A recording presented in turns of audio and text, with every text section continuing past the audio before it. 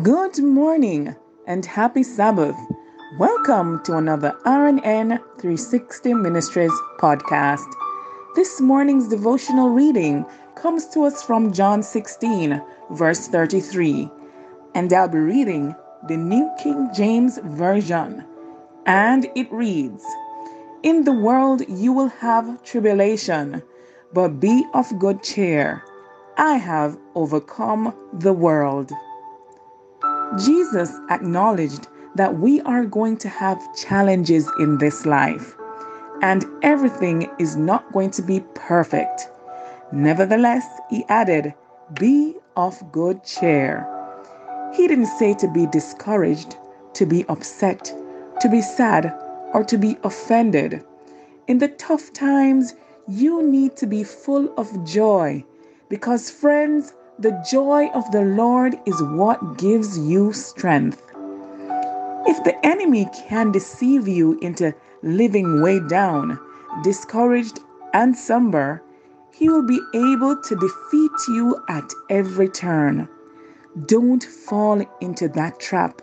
Your circumstances may not change, but you can change. Quit letting everything burden you down. Make the choice that right in the midst of difficulties, you are going to be of good cheer. Friends, I have a prescription for you from our Creator. He says, stay cheerful, be good natured, laugh every day, find the humor in life, and keep a joyful atmosphere in your home. If you stay on this prescription, you will have the strength to make it through the tough times. Let us pray. Father, thank you that Jesus has overcome the world through his death on the cross and resurrection. Thank you that though I have challenges and tribulation, I can still be of good cheer.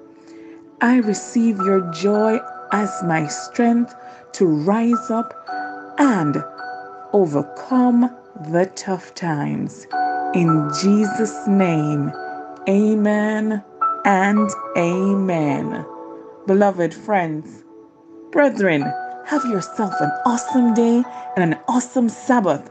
And remember, we serve an awesome God in an awesome way.